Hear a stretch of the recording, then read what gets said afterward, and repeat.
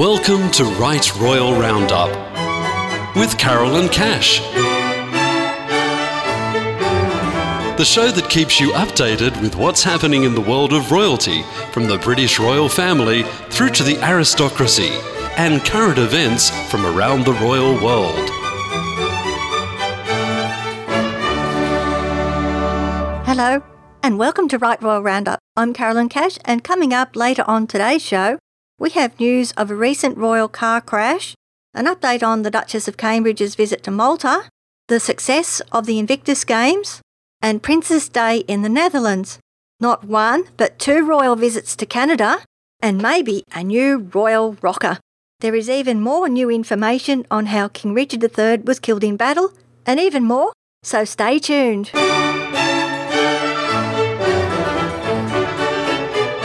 Welcome to Right Royal Roundup with Carol and Cash.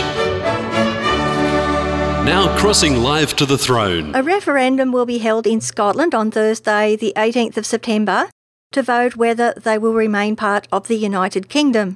The Queen has asked Scots to think very carefully about the future before casting their votes when speaking to well-wishers outside Crathie Kirk last Sunday.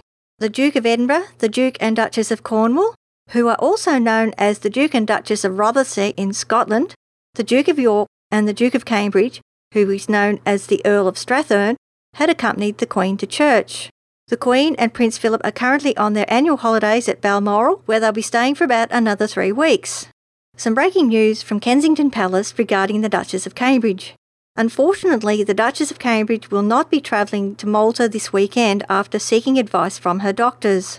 The Duchess continues to suffer from severe morning sickness, so the Duke of Cambridge will be travelling in her place. The Duke of Cambridge is said to be honoured to represent Her Majesty the Queen to celebrate the 50th anniversary of Malta's independence.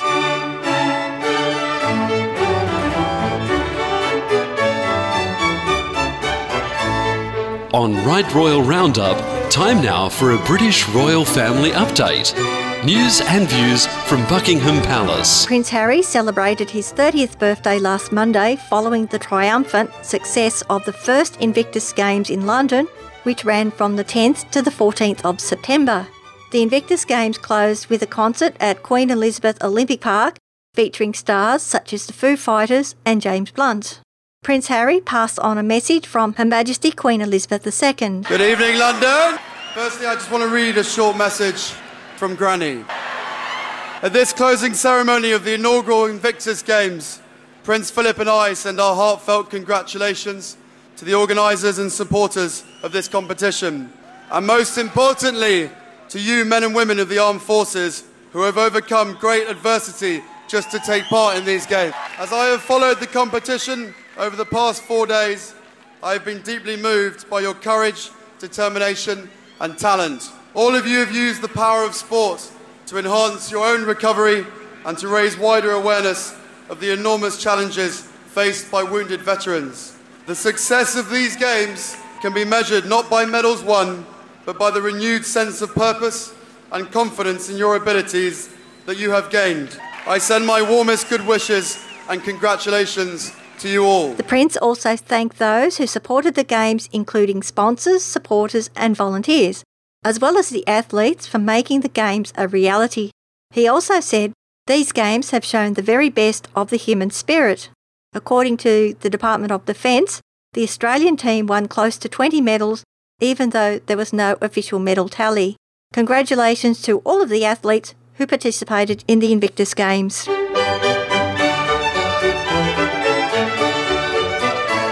Visit Right Royal Roundup on Facebook or follow us on Twitter at Right Royal Roundup. Or you can check out our website, rightroyalroundup.com.au.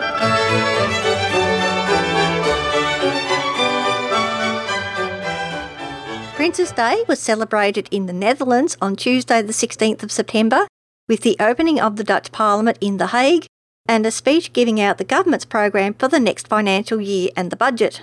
King Willem-Alexander and Queen Maxima travelled from Noordeinde Palace in the Golden Coach to the Great Hall of the Binnenhof that afternoon. In his second address to both Houses of Parliament, King Willem-Alexander spoke of his sadness of the tragedy of MH17 in July, which has affected everyone. The disaster took 298 lives, including 196 Dutchmen and 38 Australians. Afterwards, the King and the Queen drove back to Noordendi Palace, where they later appeared on the balcony and waved to the crowds. For any royal information heard on today's show, check us out at rightroyalroundup.com.au.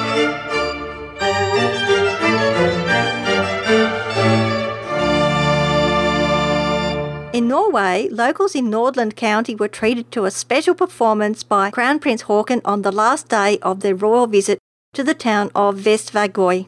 Members of the band Frozen Fire invited the Crown Prince to join them on stage for a rendition of the rock classic Smoke on the Water, which was originally a hit for the British band Deep Purple during the early 1970s.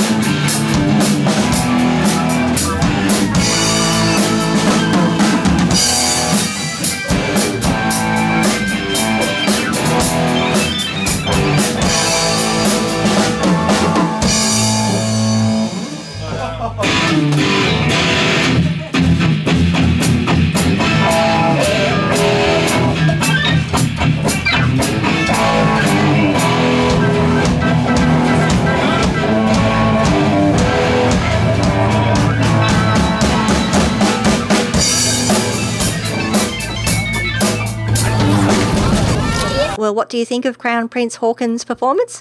Please leave your comments on our website at rightroyalroundup.com.au with this week's podcast. We wonder if the Crown Prince has taken up Prince Albert II of Monaco's Ice Bucket Challenge yet.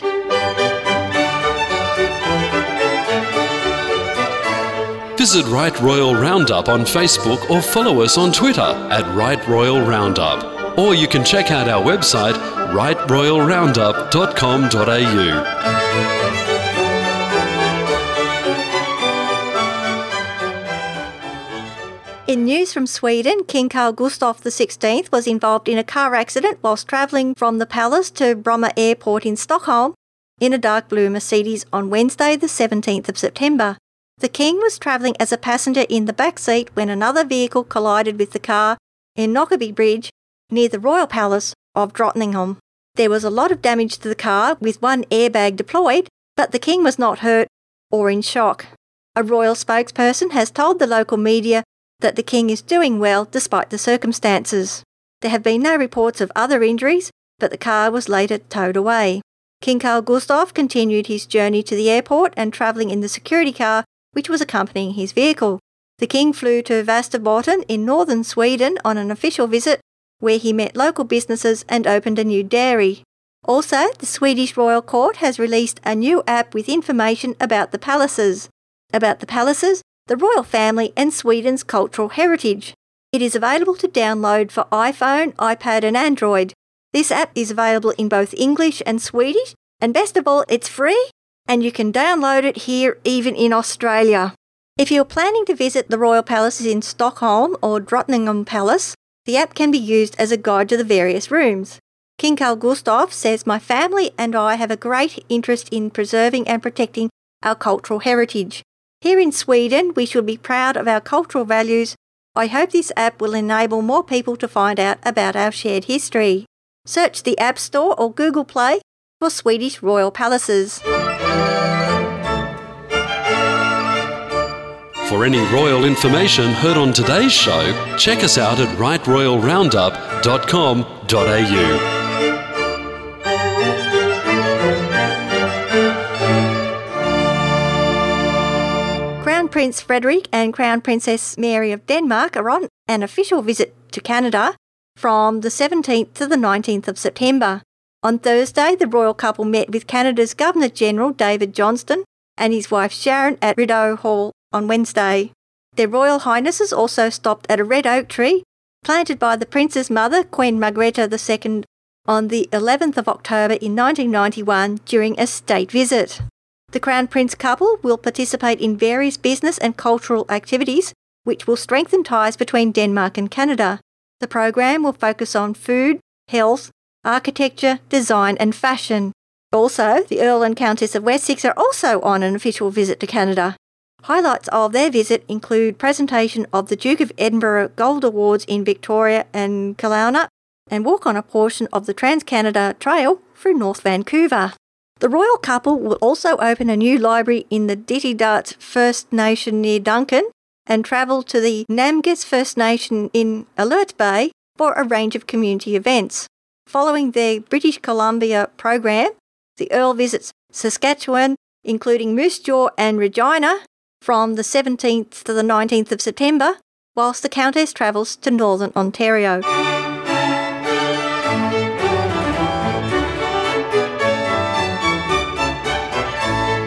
On Right Royal Roundup, we now go back in time for some Right Royal Regal history. A new report has revealed King Richard III had 11 injuries before his death, with 3 of them being fatal. These findings were published in the medical journal The Lancet recently. Richard III was killed at the Battle of Bosworth Field on the 22nd of August in 1485, which was the last significant battle of the Wars of the Roses. King Richard III was the last English monarch to die in battle. Forensic teams at the University of Leicester used modern techniques to determine his injuries and which medieval weapons had caused them. 9 of these injuries were to the head, which suggests Richard III had removed or lost his helmet beforehand. The lack of defensive wounds on his arms and legs show he was still wearing armour at the time of his injuries.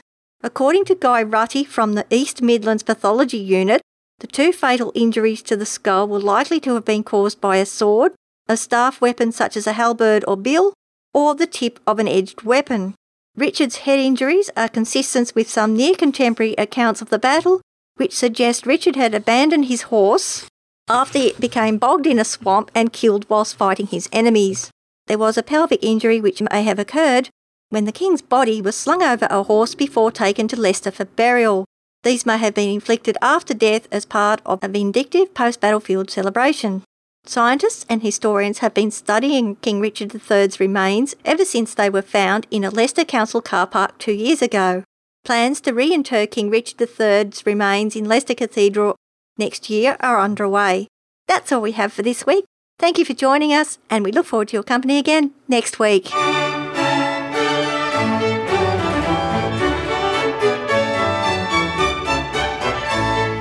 You've been listening to Right Royal Roundup with Carol and Cash.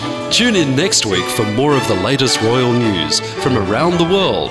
And don't forget to like us on Facebook or follow us on Twitter at Right Royal Roundup, or visit our website rightroyalroundup.com.au.